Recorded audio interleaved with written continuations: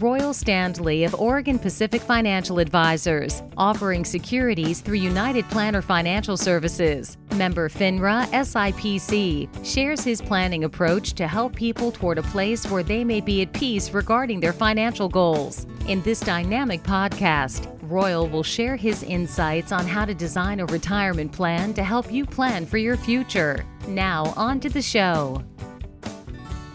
Hello and welcome to Life by Design with Royal Standley from Oregon Pacific Financial Advisors. Today we're going to be talking about diversifying into real estate, and this is something that I have never spoken to Royal about before, so I'm pretty excited to hear what he has to say. Good morning, Royal. How are you? I'm doing great. How are you doing, Eric? Doing great. I'm excited to be well into 2019. We've got a great start, and from everything I'm seeing, the real estate market is still pretty good, so this is a great topic. I think so, and it's one that's really pretty timeless. I think you look back over, the years of people building wealth. Real estate really is one of the best ways of building wealth for Americans. Mm-hmm. Home ownership is such a giant indicator of having a net worth above $1 million. It's such a way of not only with your own personal residence, having that stability there, but diversifying into other forms of real estate, really allowing people to grow their net worth, grow their assets. And it's one of the most exciting topics I talk about with my clients.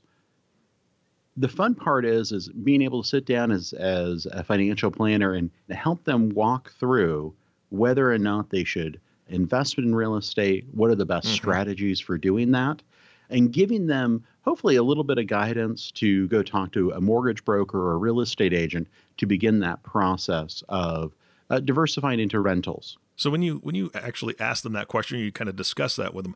What is your feeling as far as their response? Are they nervous about the topic? Are they saying, I don't know, I've heard really bad things, or I've heard great things, and they're excited to go do it? What's their reaction generally? All over the map. Yeah, I talk to people who, and just ask the questions, have you ever thought about owning rentals? And some people are gung-ho and say, absolutely, it's part of the plan I want to have for my family, for generations to come. And other people are saying, I've tried that once, or my parents tried it and it didn't work out, and I have no desire for that. I don't want to be tied to something.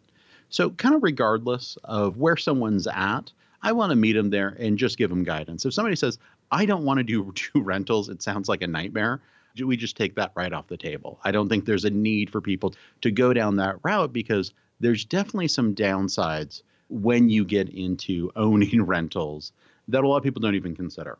Yeah. Royal, I have a rental property. I have one. I had planned to have between 7 and 10. Long-term goal is to be able to, get everything paid off and use some of the property possibly to fund my children's college and all these ideas. And after the one, we had great renters at front, and then we had some really bad ones that my wife was so stressed out because of what they had done to the house and what they had done to us that she was done. She's like, no more. So I have one, and that was about it. Yes, I think a lot of people who are interested in rentals have very grand plans, but oftentimes I think most people hit a wall there. Mm-hmm. Sometimes that wall is after the first one. Sometimes it's after 5. Only occasionally do I see people with more than 7 or 8 rentals. Yeah, because there is a certain point where it becomes a whole lot of work. Yep, absolutely. So let me tell you a little bit about my family and my history with real estate. All right. I really grew up in this. So my dad served in World War II and spent basically 22 years in the Navy. When he got out in about 1968, he moved to San Diego and settled there and just started buying real estate in downtown San Diego. Over the course of the next 12, 13 years, he ended up buying about 100 different rentals. And he really became someone who would buy distressed properties, go in, fix them up, and get them rented. His objective was to have this real estate, to get renters in there, collect those rents, and then eventually down the road, he began to sell those properties. But really, that was his passion. He'd work all day for the city of San Diego in the maintenance department. And then in the evenings, him and his best friend, Cal, would get together at whatever new property they were working on and, get to work doing those renovations. So it was a whole family affair, really. Yeah. The interesting thing is I remember asking my dad years later, and I was like, why were you and Cal friends? And he looks at me and goes, oh, well, that's because Cal did great electrical work. That's a good friend to have. And I was amazed by his answer. Yeah. That's funny. That's great. Yeah. So I grew up in this, understanding the value of real estate, both from the standpoint of having it as a rental, but also what you can do if it gets to the point of, hey, let's sell this property, and then selling it on a note, which is another great way, I think, of being able to monetize that real estate investment that you had. Royal, you said selling it on a note. What does that mean? So basically, when you have a piece of property that's paid off, you as the owner can basically act as the bank. You might accept a 20, 30% down payment, but then you're actually carrying the paper just like a bank would when they give you a mortgage. Gotcha. For that new purchaser.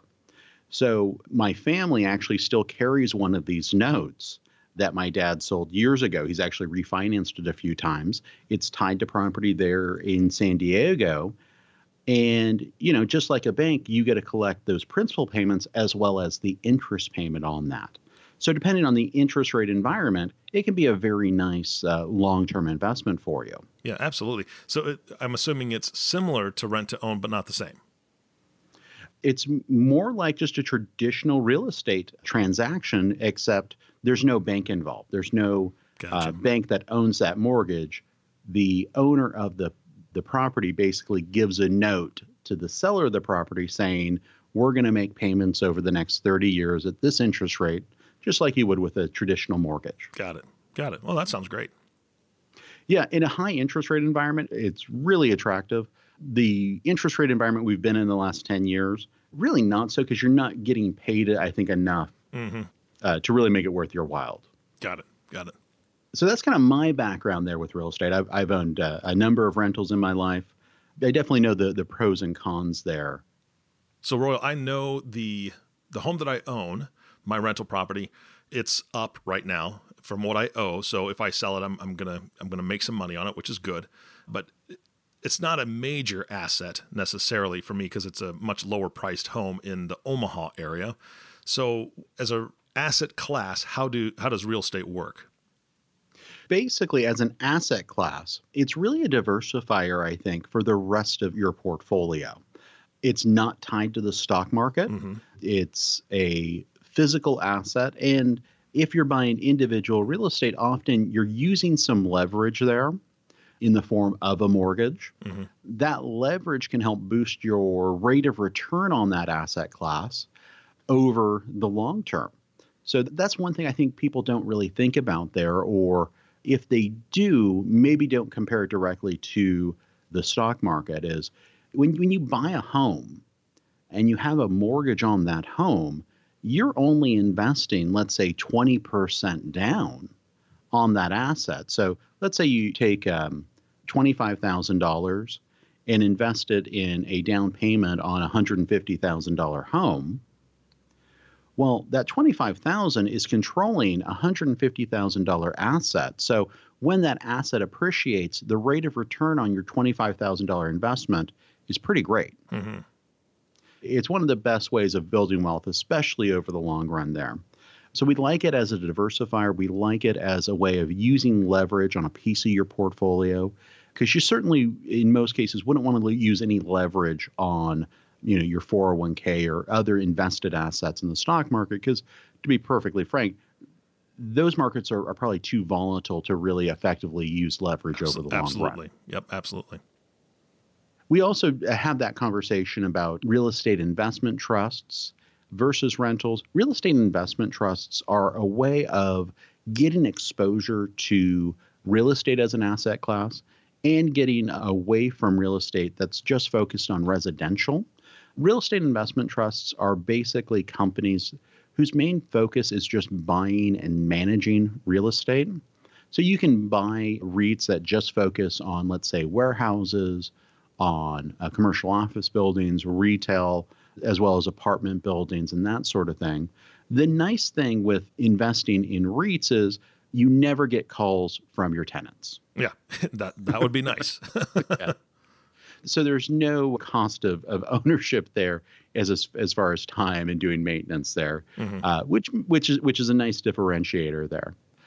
With rentals, you're going to have to be involved in a much more active, hands-on way. Yep. Some people love that. Other people despise it. Yeah, absolutely. I know there's management companies out there as well that can help you to do that, but there's a cost involved and they don't handle everything. So it just depends on your individual situation. For me, I've got one home. There's no way I'd use a management company because that would be a complete waste. But if I own 20 homes, that would probably be a really good idea because that would just be too much work.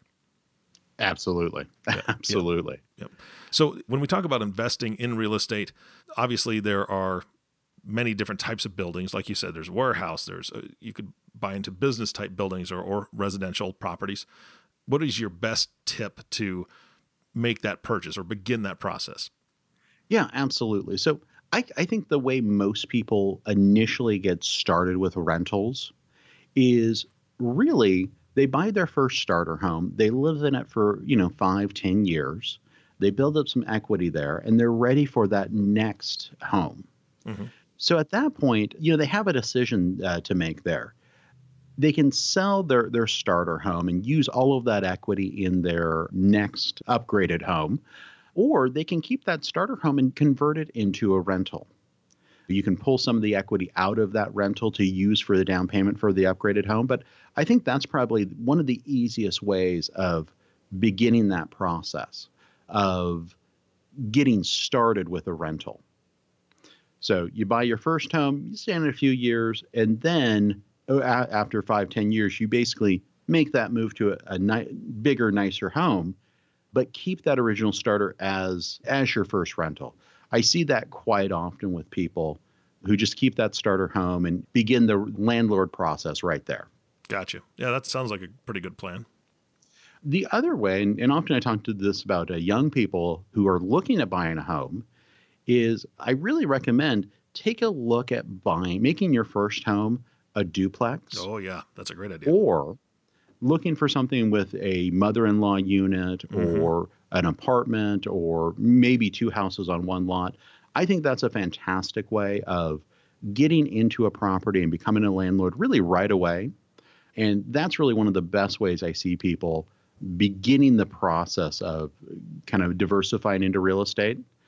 The real question is are you okay living next to your tenants? There's definitely some pros and cons there. The con is you're the one that's going to get their door knocked on at 3 a.m. when something breaks. The pro there is you can keep an eye on things and make sure that you can kind of spread your pride of ownership to that property. Yeah, absolutely. So if you own your home, you don't want to get into a duplex where you live. You don't want to do the kind of that starter home transition into a rental. What you'll need to just purchase a rental outright is usually the number the banks are looking for is 20 to 25% for a down payment. And that's really where we work with clients is how do we come up with that to make that first purchase? We really want to get away from, tapping the 401k and pulling out that money as a loan.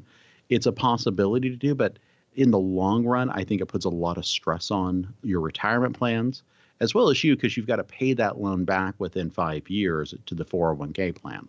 So we really want to work with people of getting that account set up, either a savings account or a investment account that's after tax, that we can start putting money into and building up that nest egg for that first down payment for a rental. The other thing you can look at doing is maybe doing a refinance on your existing home to take that 20% out and put down on the rental. We want to be really careful when we're adding that kind of leverage, because what can happen there is if you don't have that 20% down payment and you just pull it out of your home, you've basically bought in that rental with 100% debt. So we want to be very careful looking at those leverage ratios to make sure that people don't get kind of over the end of their skis there.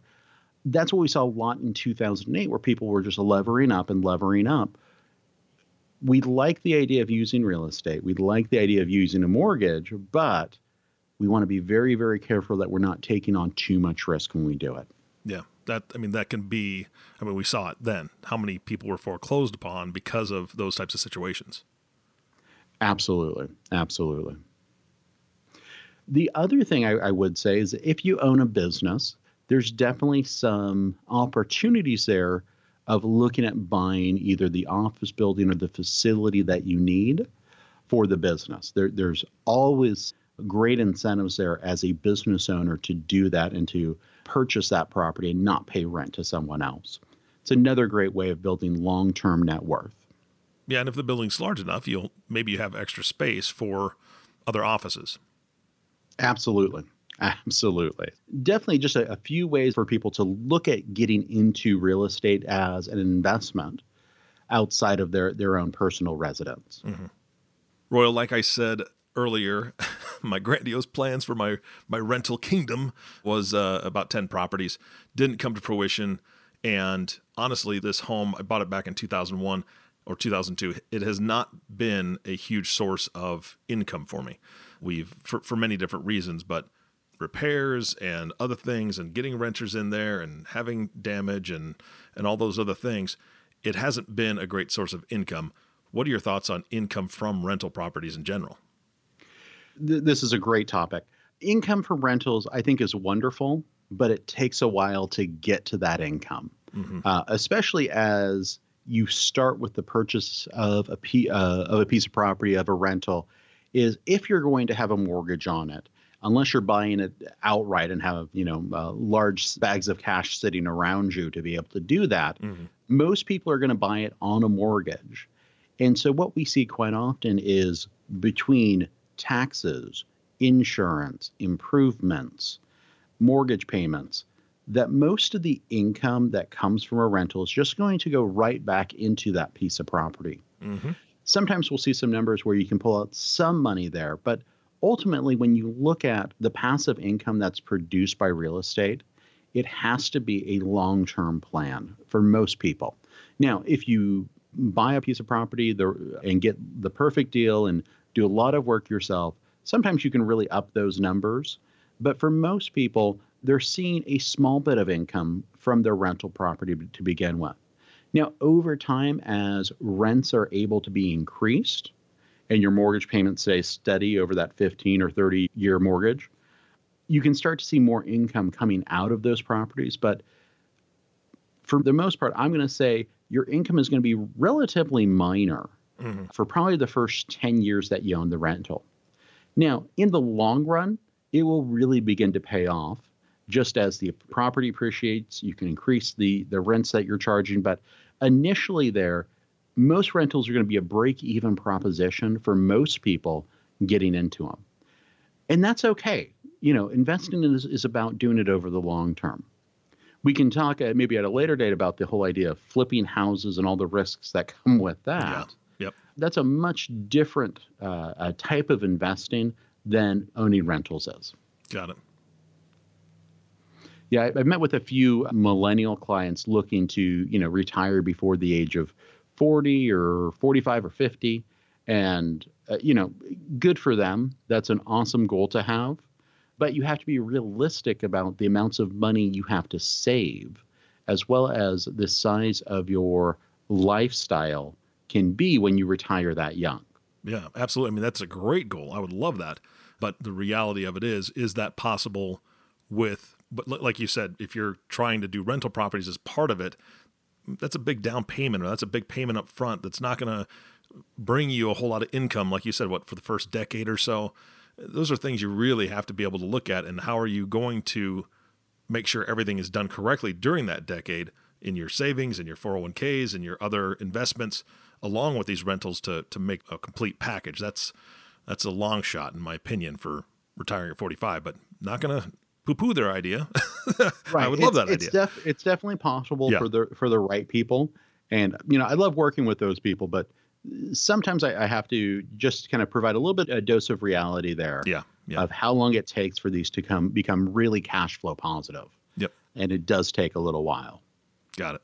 Royal, I love the story you told earlier about your dad and his buddy. Is it Cal? That's right. His friend Cal, yeah, the electrician. I've got a buddy of mine, Stu, who is a great electrician, and he helps me because I've got an issue with my house right now. I'm redoing the kitchen, and I've had to redo some other rooms because of some damage that happened. And when we pulled the carpet up that was really heavily damaged, the original hardwood floors are there, and this house was built in 1903. I love woodwork. I am so excited to do this. It's a ton of work. But what I'm not excited to do is that electrical. So Stu's going to help me with that, update some of those things in the kitchen. And I know that you've had rental properties. It's blood, sweat, and tears a lot of times. And I'm spending, unfortunately, a lot of my weekends right now going over to the other house. That's, like you said, live in a duplex and you're right next door, which is great. But I don't. So I have to go down to the other house, and I spend quite a bit of time there doing these repairs and putting this kitchen back together and these other rooms together. What's your experience with the rental properties you've had? So I have a much different experience because I do not have that handyman gene that my father had. Gotcha. Okay. So I really have to call people whenever there's an issue with a rental or a piece of property that I own. It makes it very tough. And what's interesting is a lot of the property that I've owned, I have not lived in that same time zone or area code for those pieces of property. So oftentimes we had to do a lot of things by phone. It's an additional cost, and it's definitely something to consider and be realistic, I think, when you buy a rental of saying, how much time, energy, and expertise do I have to put into this rental property? It's okay to hire people and get the job done right and quickly, but you have to kind of factor all of those in when you look at rentals and whether or not they're the right investment for you. And it will also help kind of determine what types of properties you'll look at when you're looking at buying rentals. So if you're someone who doesn't have that handyman gene, you probably don't want to look at a place that's a giant fixer-upper without factoring in what those costs are going to be to bring in professionals to do that fixing up. Well, and the other thing is honestly, this home has now been vacant since November 1st, basically. And with the holidays, with everything that keeps us busy, I haven't gotten there every weekend. And so now I'm redoing these floors. I'm really excited about it. But, we're into 2019, so I have not collected any rent for that entire time. Nobody living there. So that's another thing to determine. Would it cost me more to do it myself, and it's going to take me 6 to 8 months to redo everything? Or do I pay $4,000 or $5,000 for somebody to come in and redo it in a week or 2 weeks? So that's a big difference there. So how do people determine whether or not they're suited for rental properties or that it's a good idea for them? So I think people have to determine that for themselves.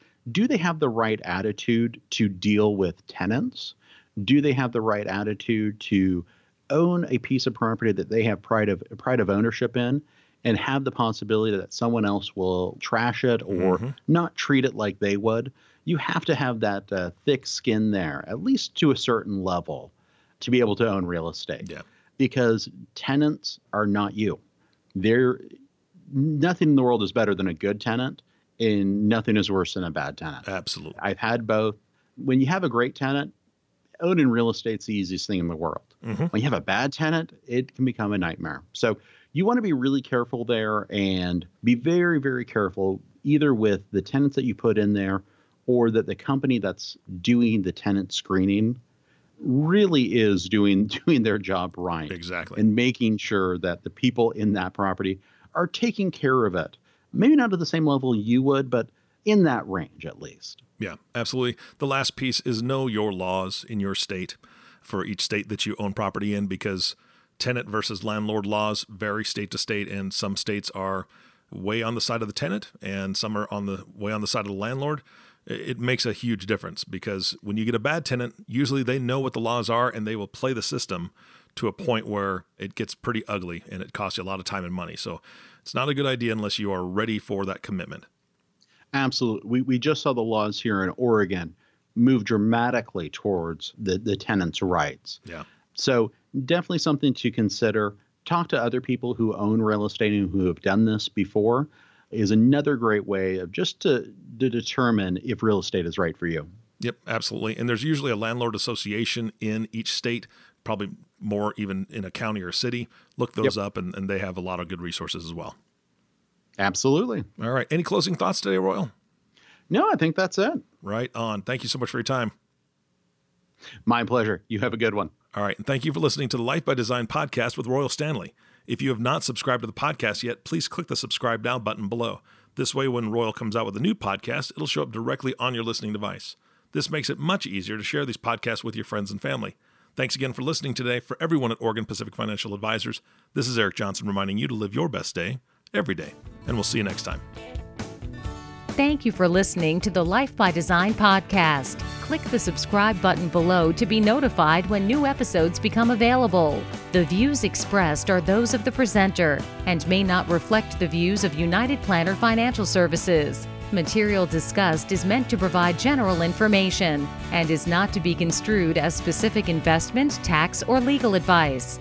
Individual needs vary and require consideration of your unique objectives and financial situation. Always seek the advice of your financial advisor or other qualified financial service provider with any questions you may have regarding your investment planning.